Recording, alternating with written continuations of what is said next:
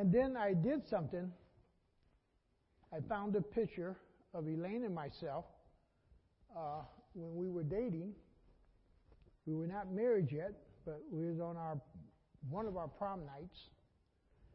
And I ran down to the dollar store, got a frame, put it in there, and I put it on the stand where now both of us can glance at it. For her, just a picture.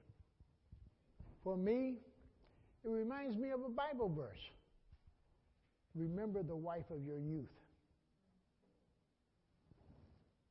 And then I thank the Lord. From that time, come February, it'll be 56 years. That's a long time to be with one person. But it's been a joyful time, a wonderful time. But it reminds me of what the Scripture says. Remember the wife of your youth. We are a people who very quickly forget. And that's one of the reasons for Christmas. That it brings us back to refocus and to remember the purpose of Christmas. Let's pray. Father, we want to thank you and praise you, Lord, for your loving kindness unto us. And thank you, Lord, for each and every day that you give unto us. And Lord, we're so thankful that you're the one who watch over us. You're the one who keeps us. You're the one who gives us the strength to do each and every day. May we not be sidetracked by the things that take place in our life. But may we know we have a God who is cheering for us. A God who is for us. And if he is for us, who can be against us? And if he desires us to accomplish something, he will give us the strength to accomplish it. And Lord, we want to be mindful of the real purpose for which Christ came into this world. Why did he put on flesh? Why did he just save us from a distance? But he came and tabernacled with us, lived with us. He was among us, and he spoke unto us. Would you help us to see this in Scripture? That we might see this wonderful counselor. That we might see this mighty God. That we might see this everlasting Father. That we might see this Prince of Peace. For us, in a sense, beginning was in a manger. But we knew and we know, Lord, that he was living long before he visited the manger.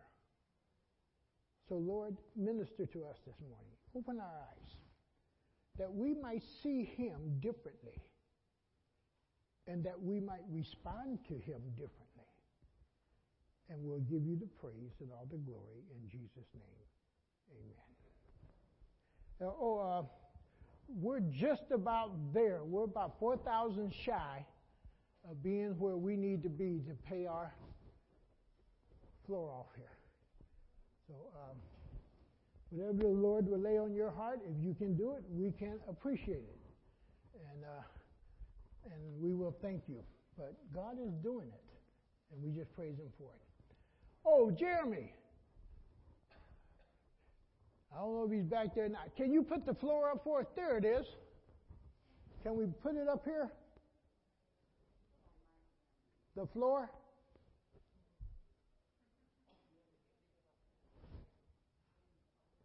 There it is. Can you see it? It's the gray. It's going to be the center part. This right here. Don't worry about that guy back there, but that's going to be the main part of the floor. It's a gray with some black running through it. Thank you. So that's the main part. This is going to be the border that goes around it. It's more of a black with a little gray, as you can see in there. And the women did an excellent job matching it and putting it together. And there was so many. Me and Roger just stood and watched. Roger said, "This is too much. There's too many things to pick from." But the lady that was waiting on us, she was very patient with us and kind. And the women just kept putting colors together and looking at them, and that's what they came up with. Yes, Arlen? So the black is going to be a border around? Yes. The black is the border that goes around the outer edge. And it's a metallic, whatever that is. Okay? And thing about that one, you can spill anything on it, and it doesn't discolor it. The gentleman, there's a 30-year warranty on the flooring, but he's pretty confident that that flooring will be there when they were ready to tear this building down.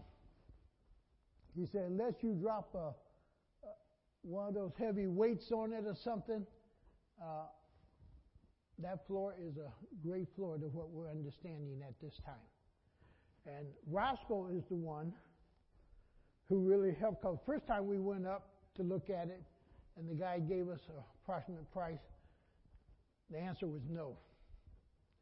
But Roscoe was watching something on TV, and the commercial came on where there was a discount, that they were discounting their floor for the winter months.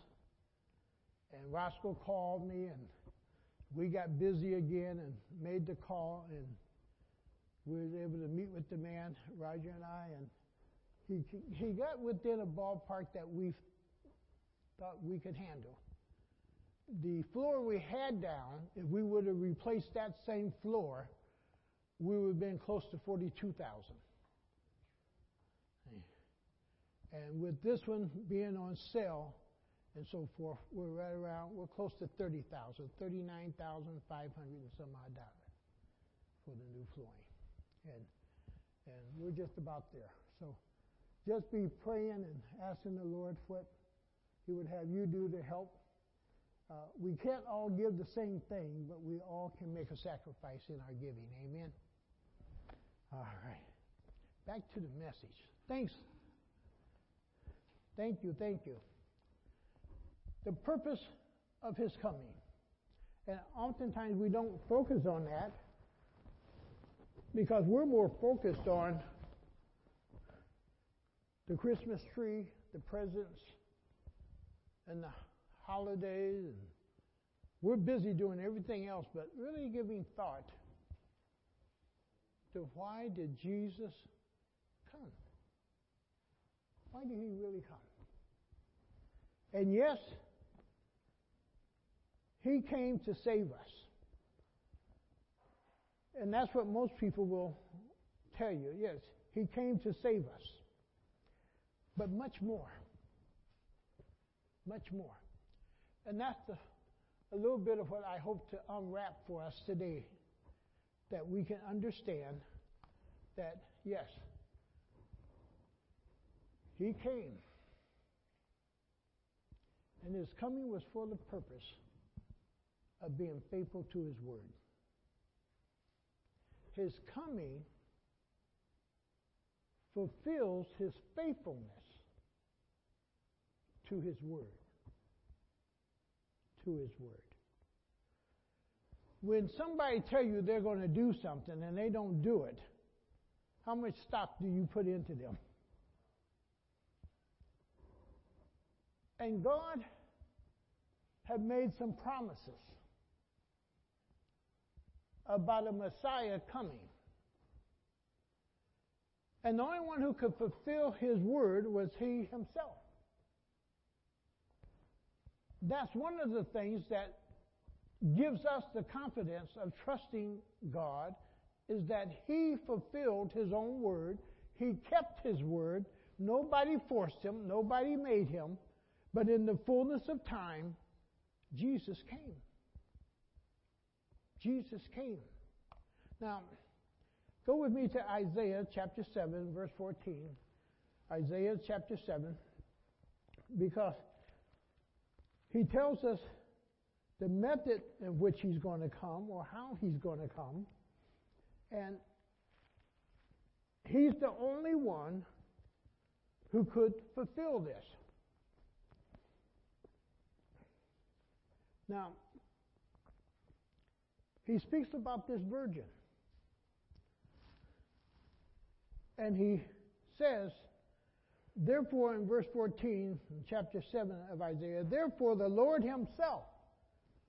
Now, I want you to underline or take note of the Lord himself, not somebody else.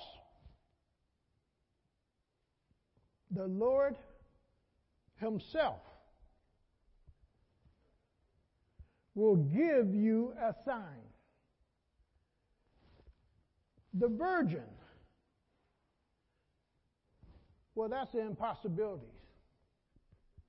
That's one of the arguments that Islam will even bring up to Christians. That's an impossibility for a virgin to have a child without intercourse or relationship with a man. It's an impossibility. Well, a mighty God can do that. Hey. And he says a virgin, so he makes it very clear that it's going to be a virgin so that there can be no mistake of who this Messiah is going to be and the method in which he's going to come. Very clear. All the other false messiahs were born of a woman through a man. But this one is very clear. It will be a young girl, a virgin. And he goes on, he says, the virgin will be with child and will give birth to a son. Now, I remember when I was a youngster, you used to hear those older mothers around the church. They would say, which one was it? If it sits up high, it's a boy. If it sits low, it's a girl. Really didn't know what they were talking about, but just through experience some kind of way, they could see a young lady pregnant or a mother pregnant, and they could say, well, most likely it's going to be a boy because it's sitting high. But if it was low, it was going to be a girl. Now, they weren't always right.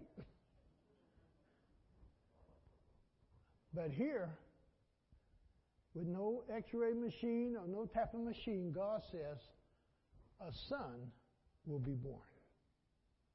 A son will be born. And then he gives the name. And in this text, he doesn't give the name Jesus, because he gives that to Joseph, because that's the earthly name. He says, you will call him Emmanuel. Now, the meaning of Emmanuel, God with us. God with us. Another thing that the Islam and other groups will argue is that Jesus Christ was a great prophet, but he was not God. But yet, just in the name itself, says he is God. God with us. Not God with us through Jesus Christ, but God with us, Jesus Christ, God being with us. Understand the difference there. He says you will call him Emmanuel, God with us. The purpose of his coming was to come and tabernacle and dwell with his creation. Himself. Not somebody else, but God himself. Remember what he said to Philip? Philip kept asking, well, show us the Father, show us the Father. He said to Philip, if you've seen me, you've seen who? The Father. If you've seen me, you've seen the Father.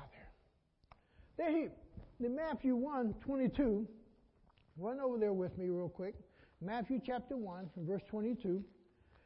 He's going to explain to us there a little bit more in detail about that name. He says, all this took place to fulfill what the Lord had said through the prophets. What did he say? A virgin will give forth a child, a son.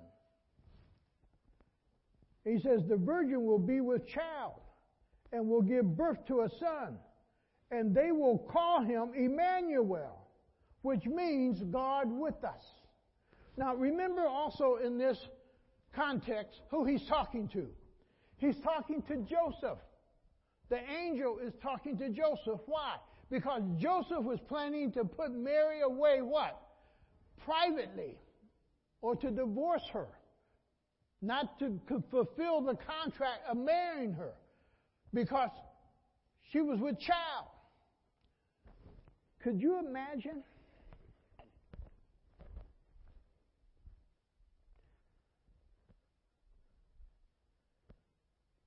Somebody being with child who's a virgin, and someone looking to marry her.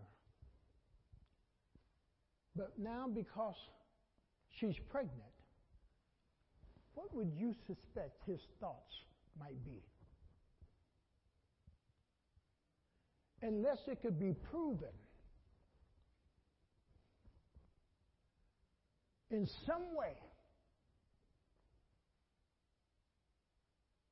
that this was done in order to fulfill what Scripture said. Now, remember, Joseph didn't have Bibles like we did, like we do today. But I can imagine the angel sitting also with Joseph and saying, Joseph, if you would go back and read the book of Isaiah, you would understand what's taking place here. Because it's already written what would take place. And after the angel spoke with Joseph, Joseph was willing to go ahead and take Mary as his wife. But it had to be clarified for him. But if it would not have been previously written, if it wasn't something that he could go back and see, I'm going to use Charles and Joanna for a moment. Charles, what would you think if Joanna come up pregnant now? She in trouble. But if I could take you back in Scripture and show you where this young lady at a certain age, even past childbearing years, would become pregnant. And it would be at this time, basically. And it was already written what was going to happen to her. Could you accept it? What you shaking your head? And the angel was able to show some proof, I believe, to Joseph of what was going to take place with this virgin young girl who he had been promised now to marry. And even with the name, Emmanuel, that is very clear, because it comes right back up here, that you shall call him Emmanuel. But it also tells us this. The reason for this was that Scripture would be fulfilled. Verse 22. All this took place to fulfill what the Lord had said. Remember? If a man can't keep his word, he's not worth a dime. And if God couldn't keep his word, he wouldn't be worth trusting. But he keeps his word. And the purpose of his coming was to fulfill his word, because no one else could do it. Go to Luke 24. Luke chapter 24. He's the one that has to keep his word. Nobody else can do it. Luke 24. Pick up with me in verse 44 and 45. He says, he said to them, talking to his disciples, this is what I had told you while I was still with you. Everything must be fulfilled that is written about me in the law of Moses, the prophets, and the Psalms. Now he gives out three evidence that was written about him. Starting first with Moses, then with the prophets, and on with the law. That he has it there. That is written about me in the law of Moses, the prophets, and the Psalms. He gives us those three evidence that you can go and you can read about what he had promised would come. But the only one who can fulfill that is God himself. Man cannot fulfill what was stated. Only God himself could come and fulfill what the Scriptures beforehand said about him. And somebody might still question. The problem in questioning this is the different time periods in which these books were written and authors that wrote them, or the people who wrote them. The only way they could stay in sync if there was God somehow inspiring them to write this, that they would stay in sync with one another and connect with one another. Because it's at different time periods in which these books were written. But yet, speaking about Jesus Christ, the Messiah. And the only one who could fulfill that would be God himself. Now turn over to Matthew chapter 5. Matthew chapter 5.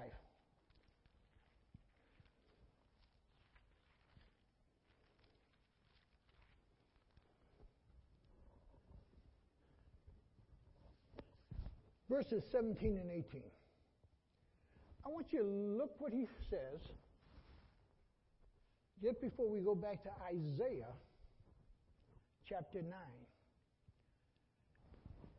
9. In Isaiah chapter 9, he gives us his character and his authority. So he has these different titles. But these different titles, we ought to be able to see him carrying out the authority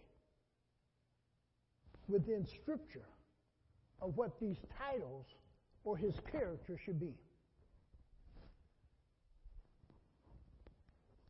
So when we look at verse 17, he says, do not think that I have come to abolish the law of the prophets. I have not come to abolish them, but to fulfill them. Most of the law, or quite a bit of the law, was symbolic, pointing to who? Jesus. Many of the holidays that the Jews, their festival days, was pointing to who? Jesus. And he said, I didn't come to abolish, but I come to fulfill what was being promised, even in the law, to the people. The law was a symbol of what was coming. And I come to fulfill that. The lamb that they sacrificed and shed their blood, the lamb that they would put their hand on and confess their sin. And then we hear John the Baptist saying, the Lamb of God pointing to Jesus, that takes away the sins of the world. A symbolicness of what was taking place in the Old Testament, now fulfilled in the New Testament. And you don't have to come to church with a lamb or pigeons. You don't have to be shedding blood. Because what was a symbol in the Old Testament is now fulfilled in the New Testament. And he goes on, and he says, do not think that I have come to abolish the law or the prophets. I have not come to abolish them, but to fulfill them. Then he says this in 18. I tell you the truth, until heaven and earth disappeared, not the smallest letter, not the least stroke of a pen will by any means disappear from the law until everything is accomplished. Now he used the comparison of heaven and earth will not disappear. Now hang with me here for a moment, because here is this mighty God in Isaiah 9 making a statement. Heaven and earth will not disappear. It can disappear, but what can't disappear? My word. I want you to connect something. If his word could disappear, what else could disappear? Because heaven and earth is only there by his what? By his word. By his word. I've said this before, I'll say it again to you. God didn't need no heaven. And before heaven ever existed, there was God. God didn't need no earth. And before earth was ever formed or existed, there was God. But what holds heaven and earth together is that they were spoken into being by this mighty God. You have to see that, because that's one of his types. Mighty God. And only a mighty God could perform such deeds and acts. And he says, boy, heaven and earth may pass away before one thing of my word will pass away, because it's my word that holds it all together. Now, go to Isaiah 9 with me as we move into this next step. But I want you to catch it, because it's important to really see these titles that are given to him. And he says, for us a child is born, there's the virgin, and the government will be on his shoulder, we're going to come back to. And he will be called Wonderful Counselor, Mighty God, Everlasting Father, Prince of Peace. Of the increase of his government and peace there will be no end. Everlasting Father. The only reason it can be stated there will be no end to it is because of what one of his titles says about him. He's what? Everlasting.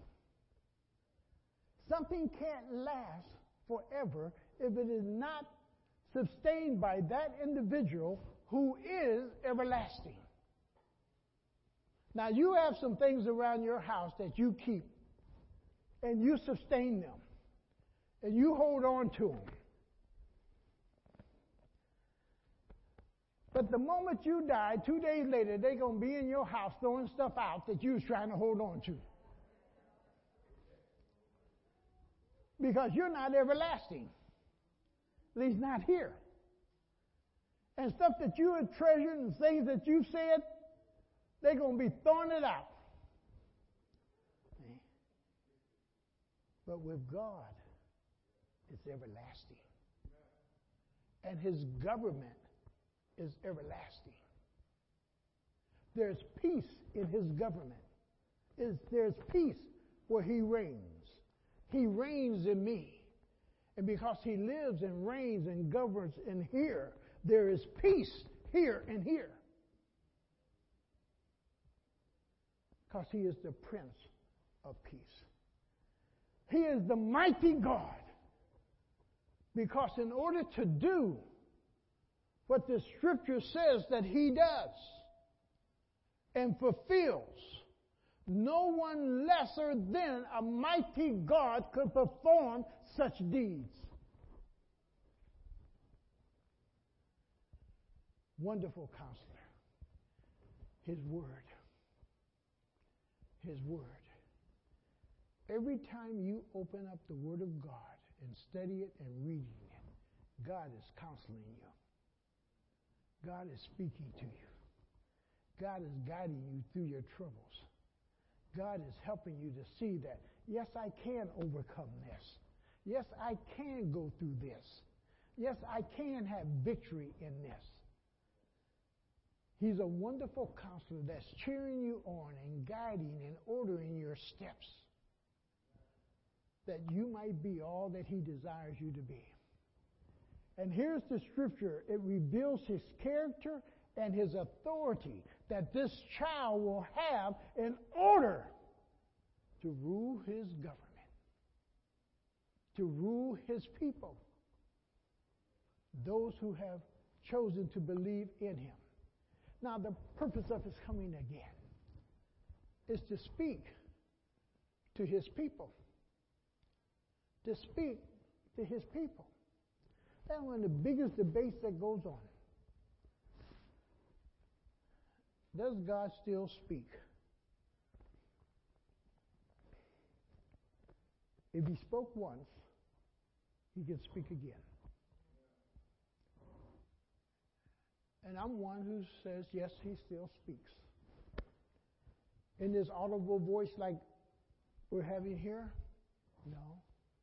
But in here, that voice rings loud and clear at times. And you have to learn how to distinguish his voice from the other voices that you hear. Now, you may say, I don't hear no voices. Yes, you do. You may not want to admit it because people would think you're crazy or something's going wrong. But when you're talking to yourself, who are you talking to? You're talking to a thought that somehow popped into your head. You're talking about something that did not originate maybe with you. And you're trying to figure out sometime, will this work? Well, where did that idea come from? And you're asking yourself, will it work? Can I trust it? Can I do it this way? God still speaks to us. The most simplest way I can answer that for all of us sometime. Have you ever lost something? Didn't ask God to just show you where it's at? And he'd tell you, go look behind the couch. Go look on the dresser. Go look over here, over there. You know, Elaine and I run around the house looking for my wallet because I had misplaced my wallet. Because I try to have a habit where I put everything in one place. And I have a place for everything. But if I don't put it in that place, and I go there and look for it, it's not there. Then it's somewhere else, but I forgot where I put it. And there my wallet was laying on the bed. I mean, we tearing the house up. And the wallet's laying right on the bed, and someone just said, go look on the bed.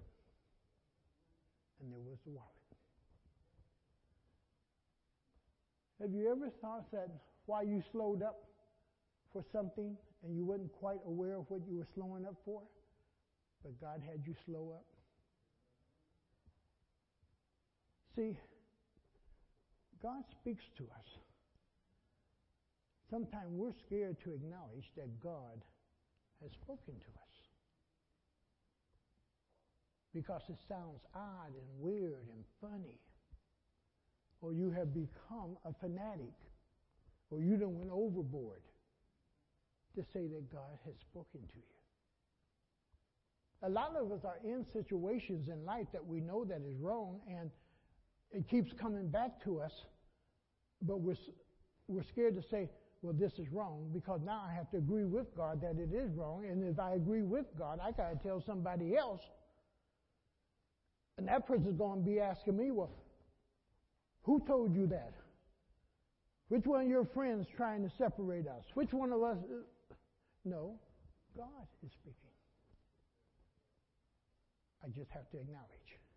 And those names are His characteristics and His authority to act in our life. Now, go to John chapter 5, verse 24. John chapter 5 and verse 24. Now, this was not just for this time period. I believe it's also for us. He says, I tell you the truth. Whoever hears my words, and that for whoever goes from generation to generation to generation. It's not just one generation, just their generation. Or we could discount what was being said. But this is true also for our present generation.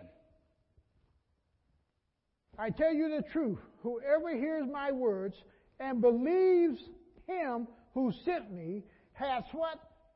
Eternal life. And that's why salvation, eternal life, has gone down through the ages, because we are still acknowledging what? His word, not some man's word. His word. And it's His word that is still true today, as true as it was at that moment in which He spoke it. That if we will hear His word and believe on the one who also sent Him, we would have eternal life. That is still true today. But you have to be willing to be a hearer in order to believe. Now, a lot of people believe just because we say we're a Christian nation. Just because you live in a Christian nation does not make you a Christian, though the rest of the world, many of them believe everybody in America is a Christian. That's not true. That is a lie from the pits of hell. America really is not a Christian nation. It has Christians within the nation, but the nation itself is not a Christian nation. And He says, if you hear my words, and I like that word, my words, because He owns them. They're His words. They're not the words of the prophet. They're not the words of the priest. They are His words. That if we hear His words and believes Him who condemned, I tell you the truth, whoever hears my words and believes Him who sent me has eternal life and will not be condemned. He has crossed over from death to what? Yeah. If I accept His word. Now he goes on in Matthew 7:24, and he's going to talk about this flood that comes up. But I want you to hear what takes place in Matthew 7:24, because again, it shows this mighty God. But it also shows this wise counselor. And what does this wise counselor do? He helps us to build a life that isn't tossed to and fro with every wind. He builds a life on a solid foundation that is well built. So in 7:24 he says, therefore everyone who hears these words of mine, and again he says my words, and puts them into what? Now, he really brings us to a point that we have to make a decision. Because you can hear something and don't believe it. You can hear something and don't respond. If you hear something coming down the street blowing a horn and you know you need to what? But you heard it and you're responding. But if you don't respond, something might happen to you that you would have wished maybe you would have responded because you heard it. And he says, therefore, everyone who hears these words of mine and put them into practice, you have to practice God's word to know if it's true or not. Now, when you start practicing God's word, something else happens. You put this mighty God to work on your behalf because he's not going to be a liar and he's not going to fail you or be unfaithful to you. You may not be able to figure it out. But he says, put his word into what? Practice. When you put his word into practice, he already knows you don't have the ability to bring it to pass. But he does. And that's that mighty God that works then on your behalf when you trust his word and you step out in faith and believe him. Isn't that right, Roger? Roger was saying on Monday, oh, ye of little faith. We didn't get much done on Monday. And we didn't see how we was going to be done. And he was just amazed. And I said, I'm just amazed we're done in 3 days. We're done. He already done pinpointed a date. December of 22, we might get done with this.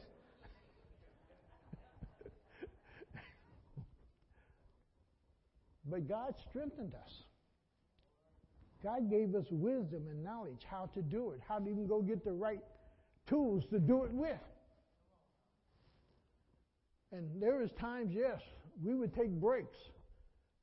But God would strengthen our bodies between the break and we go back at it. And he simply says, you have to practice in faith, believing what he says. Then he says, now, it's like a wise man who builds his house on a rock. This is who we're like. When you practice God's word, you're like a wise person building his house. And it takes time to build a house. You don't build a house in a day or in a week. It takes some time to build. And let me share something with you. It takes God time to rebuild our lives from brokenness. He's not in a hurry because he knows you couldn't stand if he did it. So he rebuilds little by little by little by little, but he knows the end result that he's after. Because in building something that's already built, you got to tear down, replace, tear down, replace, tear down. How many's ever remodeled a house? You got to remove the old before you can do what? Put the new in. He has to remove the old thoughts, the old fears, the old emotions before he begins to put the new really in. And again, he says here, it's like a wise man who builds his house on the rock. The rain came down, the stream rose, and the winds blew and beat against that house. Yet it did not fall because it had its foundation on the rock. And the Word tells us there's no other foundation that man can lay than that of our Lord and Savior, Jesus Christ. That's the sure foundation that we build on. And you're building your Christian life. You're building your new life. You're building a different life on the Word of God, and God will not fail you. It's a sure foundation. But everyone who hears these words of mine and does not put them into practice. Now, catch that. Because there's a lot of people saying they're Christians, but they don't put God's word into what? Into practice. Now, take a good look at the person who puts God's word into practice and the person who doesn't put God's word into practice and see the difference in that life. There's a huge difference in that life.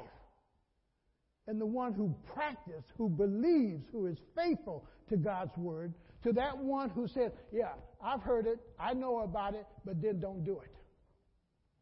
And that's why James says, don't be a hearer of the word, but be a what? A doer of the word.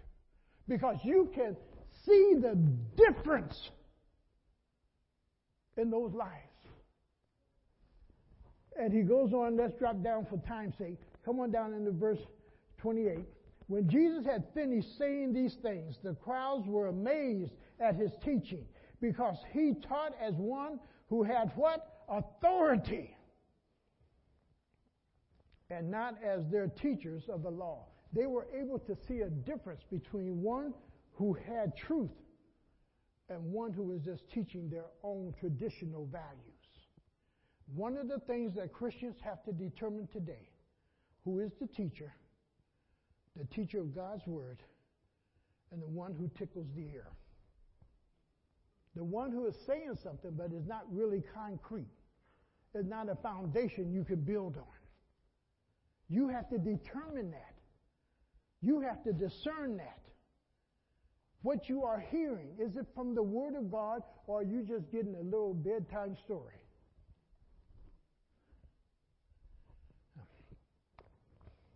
Go to Mark 1:22. Well, let's not go there, but you can put that one down because of time's sake. In Hebrews 1, let's run Hebrews chapter 1, because he's going to tell us again his purpose of coming. And in recognizing that purpose, is him speaking to us.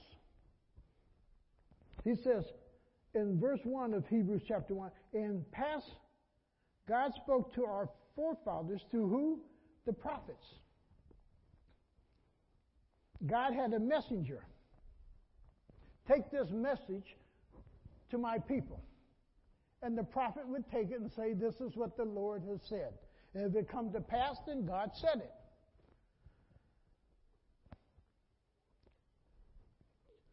Stay with me here now. Verse 2. But in these last days he has spoken to us by his Son, who was appointed heir of all things, and through whom he made the universe. In these last days, he speaks to us by who? By Jesus Christ, his Son. Not by a prophet, not by the pastor per se. When you get into this book, it's you and God. It's you and the Holy Spirit. And the Holy Spirit is the real teacher, not the pastor, not the elder, not the Sunday school teacher. It's the Holy Spirit. And when you get into this book, it's you and God tugging with each other. And when you really want to know truth, he will pause you and give you deep thoughts over that area or that subject or that thing that you're wrestling with. And you'll be surprised what happens. Closing, his purpose for coming is to grow us. You have to understand that. Paul, in many of his writings, have to deal with people breaking away from the law. The law was only a schoolmaster that brought us to Christ. But the law was never intended to save us. So Galatians 3, picking up in verse 19. What then was the purpose of the law? It was added because of transgressions until the seed to whom the promise referred had come. Going back to Genesis 3:15, that Jesus would come. The law was there or instituted because of transgressions. Why? Man didn't know he was wrong. The law says, you're wrong, here's the penalty. For the wages of sin is death. What would happen to our population if everybody living in adultery was stoned today? What would happen to our population? If we were to take and apply some of the laws in the Old Testament, what would happen to our population?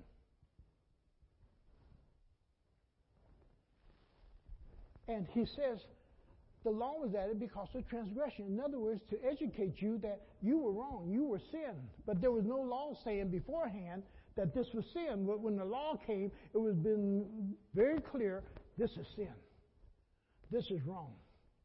Even to speak wrongly of your neighbor was a sin. It's wrong. You will not bear false witness against your neighbor. That's the law. That was wrong. Where before we didn't know it was wrong. And he says, the law was only there until the seed to whom the promise referred had come, which was Jesus Christ. He come to fulfill that. The law was put into effect through angels by a mediator. A mediator, however, does not represent just one party, but God is one. Is the law, therefore, opposed to the promise of God? Absolutely not. For if a law had been given that could impart life, there's not one law that could give life. And Jesus gives life.